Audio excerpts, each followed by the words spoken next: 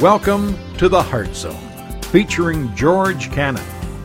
This broadcast is a time of teaching and encouragement from Curwensville Christian Church. For more information, we invite you to visit us on the web at www.curwensvillechristian.org. And now for a message from the Heart Zone. Here's George Cannon. I'd like you to take your Bibles, turn to 2 Thessalonians chapter 2, verses 7 through 12 today. We're going to see how Paul's telling us how he was towards the Thessalonians, how he treated them, how he ministered to them, his attitudes. And they were witness to that. And I was thinking as I was reading that, I thought, in one of his other letters, he tells us to follow his example as we follow Christ. And I thought, wow, so what we have here in these verses 7 through 12, is going to be an example of somebody who loves other people, who cares for people around him, who cares for the church and the people of the church. And I thought, wow, what a timely thing for you and I to know right now, right? Because in light of our culture and in light of, I just determined this week, it's best for me as a pastor just to focus on spiritual things. Don't talk about current events, because not everybody's going to agree with you. Do you know what I'm saying? Not everybody's going to agree with you, and quickly it can escalate to where it's better if you had just been quiet. And that's because people are on edge. And that could even be just in your family unit. That's not just talking about people at Walmart. That's talking about even in your own family unit. And the reality is, so how do we adjust to that in our world? How do we as believers live in a kind of world where that is normal? Because that's kind of normal, isn't it? It's normal on the news. It's normal in everything we hear. How do we adjust to that? How can we be something different? And I think we're going to see through the example of Paul something to become. Something that we can become. Remember, the first week was something to hold on to, our faith, something to believe in or to have faith in. We saw that with the gospel. Here is something for you and I to become, something for you and I, how we should be with each other. Because let's be honest, the basis of our unity here as a church is not what you believe about COVID-19. It's not what you believe about politics. It's not what you believe about how the economy should be handled or should not be handled. It's not even the basis of what sports team you root for. And the reality, the basis of our being together as a church family is one person only. Who? Jesus. Who doesn't address any of those issues. He addresses the greater issue. Your relationship with the living God. So I want you to notice with me, you're going to find these verses interesting because when you look at that, you're like, wow. Man, I wish we would see that in how we act with each other. So look with me. Look with me at verse 7. Here's what Paul writes. But we were gentle among you, just as a nursing mother cherishes her own children. So affectionately longing for you, we were pleased to impart to you not only the gospel of God, but also our lives, because you had become dear to us. For you remember, brethren, our labor and our toil, for laboring night and day, that we might not be a burden to any of you. We preach to you the gospel of God. You are witnesses, and God also, how devoutly and justly and blamelessly we behaved ourselves among you who believed. As you know, we exhorted and comforted and charged every one of you, as a father does his own children, that you would walk worthy of the God who calls you into his own kingdom and glory. Okay, all right, so I want you to listen to me. So here you are a follower of Jesus. At some point in your life, you made a decision to follow Jesus Christ. And I can remember when I first became a believer, I looked at, because I didn't know anything. When you first come to Christ, especially if you weren't raised in a church home, I wasn't raised in a church home. you sit there and you try to observe, well, how am I supposed to be as a Christian? Because it's not like obvious. They don't hand you an owner's manual. You know what I'm saying? A 10-step process of this is what you're supposed to do. You observe people around you. You try to follow their example. And sometimes, I'll be honest with you, I've learned some bad examples from Christians because not everybody is doing right as a Christian, right? But Paul's coming along here and he's talking about his example before them, which I already told you in one of the other lessons. He says, follow me as I follow Christ. Follow his example. And we're going to see 8 things here that I think if we think about for a moment, we would be like, yeah. Wouldn't that be awesome?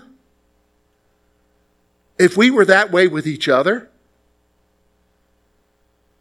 And if we were that way with each other, we would kind of stand out in a world where they're not that way with each other, right? Where they're getting into fights because you didn't say, excuse me. We're oblivious sometimes, but I want to share with you 8 things, okay? So we're going to start off with verse 7. And here's what I want you to see. Verse 7 starts off with the number one thing that he was with them. Look at what he says. But we were gentle among you. Gentle. Here's the first one. They were gentle in dealing with others. They were gentle in dealing with others. Now it's interesting. Paul, who's telling us this, remember back in Galatians when he talked about going to the brother who's in sin, Galatians chapter 6:1, you who are spiritual, restore such a one with the spirit of meekness and, what else did he say? Gentleness. Even when we deal with somebody who's not doing right, you and I are to be gentle towards them. That's kind of the contrast here, isn't it? What we live in. It's kind of contrast to what I've seen sometimes in church, where we snap at each other. Or we're like, come on, get real, don't do that. We're brutal with each other, but this is not his example. He says he was gentle. We always say, well, how am I supposed to be gentle? What does that mean, be gentle, George? Well, he gives you, if you look at verse 7, he gives you an example of the kind of gentleness that he's talking about. Verse 7, he says, just as a nursing mother cherishes her own child. Now, you know, I've been pastoring over 20 years now, okay? And, of course, through the years, my wife we've had 4 children, so I've watched her with our 4 babies. And I've watched other mothers through the years with their, you just think about it for a moment. If you think about the moms who are here with their babies, they dote on their babies, don't they? They're gentle with them. They're caring for them. That's how we are supposed to be with each other. We're supposed to be gentle in our dealings with each other. Well, you know, I would be gentle, George, but, you know, I'm tired of their issue. Somebody's got to tell them like it is. No, I understand. But you, of all people, if you recognize they got a struggle, should know that getting over a struggle isn't that easy. So be gentle with them. Isn't that what he says in Galatians 6:1? You who are spiritual with a spirit of what? Meekness and gentleness. What? Restore such a one. They were gentle. Paul was gentle. They were gentle in dealing with them. Okay? Dealing with them. Here's the second thing I want you to see. See it in verse 8. So affectionately longing for you, we were well pleased to impart to you not only the gospel, but also our own lives, because you had become dear to us. I'm going to show you 2 things from this passage, okay? 2 things. First of all, the people were special to them.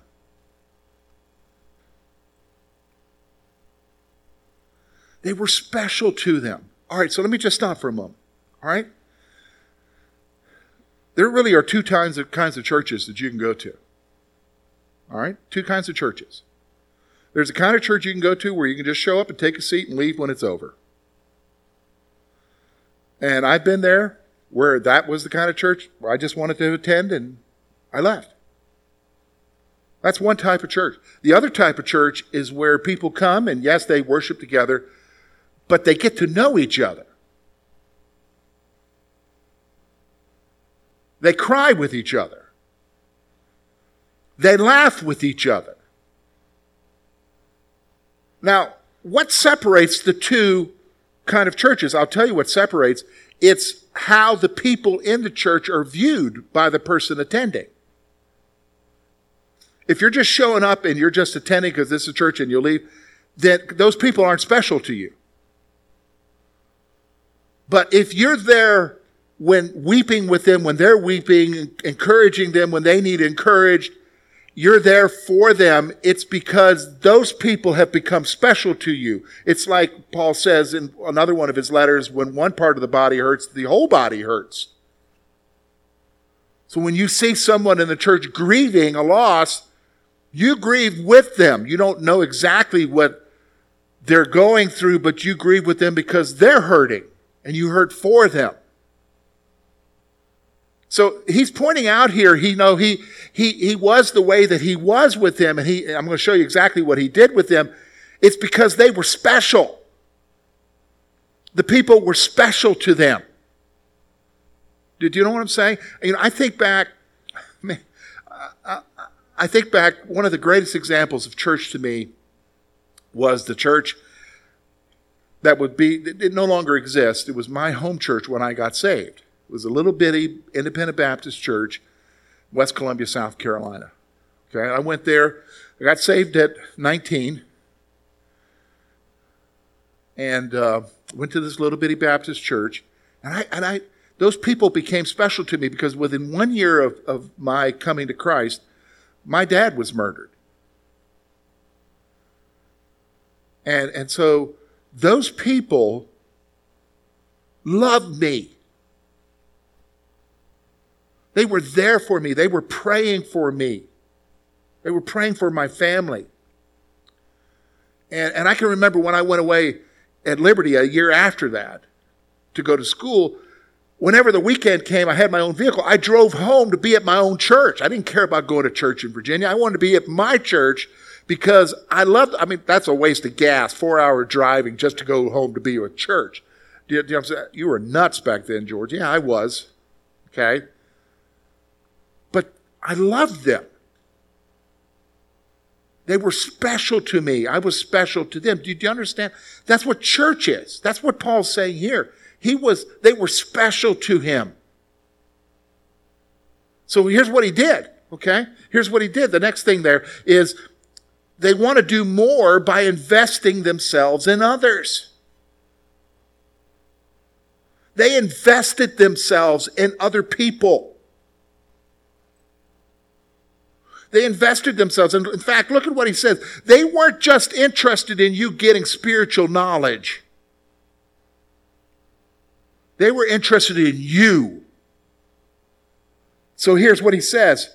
So affectionately longing for you, we were well pleased to impart to you not only the gospel. So they weren't just interested in you knowing the gospel of Jesus. They were also, but also our lives.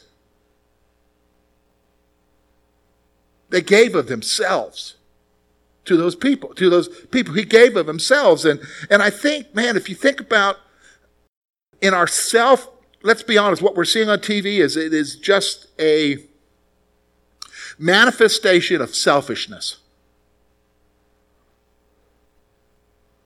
No matter what. Whether it's political, whether it's, it could be left, right, or center. It's all the same. It's just a manifestation of selfishness. Or what you're seeing about outrage and whether or not to wear a mask or not. We're not going to get into that, but I'm just telling you, at the heart of everything is, because that's what our nation was built on, individualism, right? Individualism, where you achieve what you want to achieve. And so we only focus on me, myself, and I, maybe my family too. But what we're talking about here is something completely different. Paul says, you were special to me, so I didn't just give you the gospel, because sometimes that's what church is accused of, just only interested in getting people saved. No, he wasn't just interested in getting people saved. He invested in them with his what? With his life. With his life. Here's the next thing I want you to see. Look with me, verse 9. For you remember, brethren, our labor and our toil for laboring night and day, that we might not be a burden to any of you. We preach to you the gospel of God. Here's the next thing about them. They did not want to be a burden to them.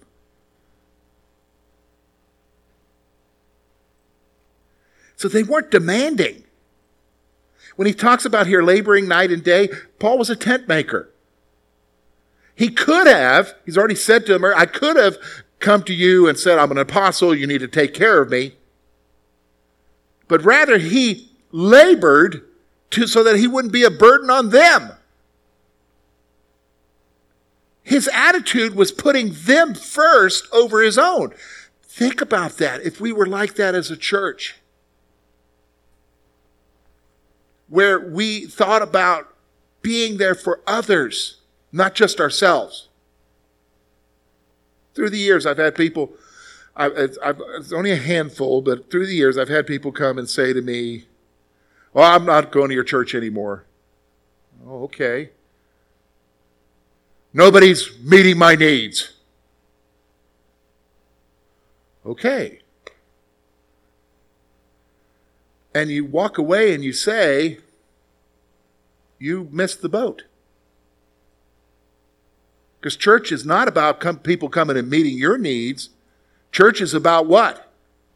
You being there for others. Then your needs are met. Did you understand what I'm saying? Because there's sometimes greater needs within you that you don't even recognize. And I tell you what, there's nothing more satisfying and more fulfilling than being there for other people. Do you understand what I'm saying? And that fulfills you far more than you meeting your selfish needs. Because have you noticed? You're like, if I get this, I'll be okay. Then you get it and you're what? You're not okay. Because you can't satisfy yourself. Only the Spirit can satisfy you. And here Paul's saying, we weren't a burden to you. We didn't make demands off of you. We came to be there for you. Look now at verse 10. He gives us his next point here. He says, you are witnesses, and God also, how devoutly and justly and blamelessly we behaved ourselves among you who believe. Now here's the point. They were examples to others concerning how they lived.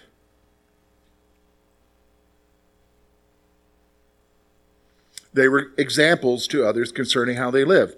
I think, sometimes we need to think about that.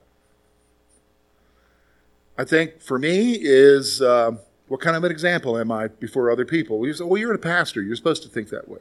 Yeah, but I'll be honest with you. We're all supposed to think that way. Because whether you realize it or not, you're all being watched. People are watching you. They're watching you in the church. They're watching how you respond to things. They're watching how you're behaving. And some of them, they're watching not for the right reasons, because they're watching to see how they can tear you down, but they're watching you. You're being watched because you are an example to people, whether you realize it or not, either in a good way or a bad way.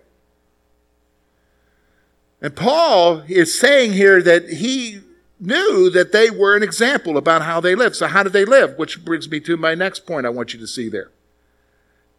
He basically says here, their lives reflected that they were holy, righteous, and blameless. Holy, righteous, and blameless. Now let me go through that, because you can look at that and you say, well, I'm doomed. No. The words, we have our own connotations for them, but let me help you with the words, okay? First one is holy. Okay, it's like, well, I'm not holy. Yeah, you are. You ever heard the word saint? Paul refers to all of us as saints. The word saint means holy ones. You are a holy one. It means separated. You have been separated unto God. You belong to Him. So when it talks about living holy, it's talking about living as who you are. Someone who belongs to God, as a saint. Usually when we think of holy living, we think in terms of stuff we don't do. And no, it's more than that. It's about who you are and the essence of who you are. Okay? Here's the other one. Righteous. You need to live as someone who is righteous. Now, first of all, if you know anything, you know from Scripture, Isaiah talks about that our righteousness is but as filthy rags. You live not because you're doing the right things, because you're not doing the right things. I'm not doing the right things. You haven't done right things today. You're not going to do right things today. You're going to do wrong things. You're going to do wrong things without knowing you're doing wrong things. But how can we live righteous then? Well, guess who gives you righteousness? Guess who has made you righteous? Who has made you righteous, folks? Jesus, because of what he did for you. He imparts to you righteousness. So when you go over to Zechariah chapter 3, look at the first 5 verses there. If you go over there, we won't read those, but there's an incident where Joshua the high priest is standing before the angel of the Lord with the angel of the Lord, and Satan is there accusing him. He's dressed in dirty garments. Usually dirty garments reflects our unrighteousness. The sin that we've done, we're smudged. And Satan is accusing him. And the angel of the Lord says, the Lord rebuke you, Satan. Is this not a brand plucked from the fire? That's you and I, folks. A brand plucked from the fire. What fire, George? Judgment of hell. And then he says, take from him his garments, put on clean garments, and give him a clean turban. What does that mean? Righteousness. You and I have been clothed in righteousness. So live as who you are. You say, what about the blameless thing? There's only one who's blameless, and I know that I'm not blameless. First of all, the blameless word here is not the same word that is used to describe Jesus. There's only one who's without sin. That's Jesus, right? But he's talking about you and I living in such a way that no one can make a standing accusation against us. It's not saying that you be sinlessly perfect. Does everybody recognize you're not going to be sinlessly perfect, right?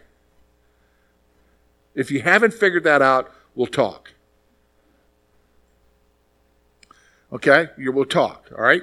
But here's the thing. So you live your life as an example to others of these 3 things. What 3 things? That you're holy, that you're righteous, and that you're blameless. And you don't do it with arrogance. But it's living who you are in Jesus before each other as an example to each other. Do you understand? You say, well, how does that help anybody? All right. You ever met somebody who struggles with sin? Maybe with an addiction issue? How are they feeling about themselves? How are they feeling about themselves in their relationship with Jesus? I can already tell you right now, a lot of them are not feeling real good about themselves. They even wonder if they are saved. But here you are, if you're living these 3 things out in front of them as an example, you would come alongside of them and help them to understand who they are in Jesus.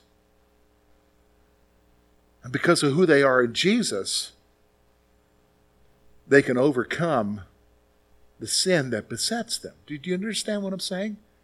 This is what we're called to. Their lives are reflecting something here. Now here's the next thing I want you to see. A couple more things I want you to see here. Look at verse 11. As you know, we exhorted and comforted and charged every one of you as a father does his own children. Verse 12, that you would walk worthy of God who calls you into his own kingdom and glory. All right, 2 more things here I want you to see of his example that are an example to us. First of all, they nurtured others with encouragement and comfort. They nurtured. I use that word nurtured because it reflects an ongoing process. When you talk about being an encouragement to somebody, that's not a one-time thing. When you talk about comforting somebody, that's not a one-time thing. It's an ongoing thing. It's an ongoing thing. It's nurturing them so that they grow in encouragement because they need to be encouraged, right? It's nurturing them and comforting them in their loss, whatever it may be, or in their regret about things. And you and I know that from our own personal lives. You know what? You may have lost a loved one, but you still grieve them. And people like to say, well, it's time to move on. No, you can't move on. Nobody expects, it's unrealistic to tell somebody who's lost someone to move on. They need comfort, and it needs to be ongoing. Now, that's going to be periodic for them as time goes on, but they still need comfort. They need encouragement. We need to be a place where we encourage each other to go on, to pick ourselves up when we fall. So they nurtured each other. But here's the other thing they did. Here's the last thing I want you to see. They challenged others to live a life worthy of their salvation. Like a parent, they challenged him. He uses that illustration there in verse 11, like a father. He challenged them like a father to do better. You could do better than that. You can be more than that. You should live worthy of the life you have been given. What life have you been given? Salvation. You were meant for so much more. That's true for all of us. That's true for me. That's true for you. When it comes to your spiritual life, you were meant for so much more. And the place that you need to hear that is right here. From all of us towards you. Did you understand? And especially those who have stumbled. Because in our culture, for those who have stumbled, we kick them to the curb. We're done with them. We write them off. But that's not what we're supposed to be in the church, right? This is the example that Paul's given us. This is something to become, right? This is something that we need to be, especially in light of everything going on around us. Thank you for being with us this morning.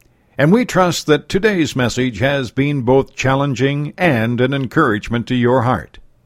At Curwensville Christian Church, a warm welcome is always extended to you. We're located at 700 State Street, Curwensville, Pennsylvania. For more information about our ministry, please visit us on the web at www.curwensvillechristian.org. Now, on behalf of George Cannon and the entire church family, we hope that you will look to the Heavenly Father in all that you face this coming week.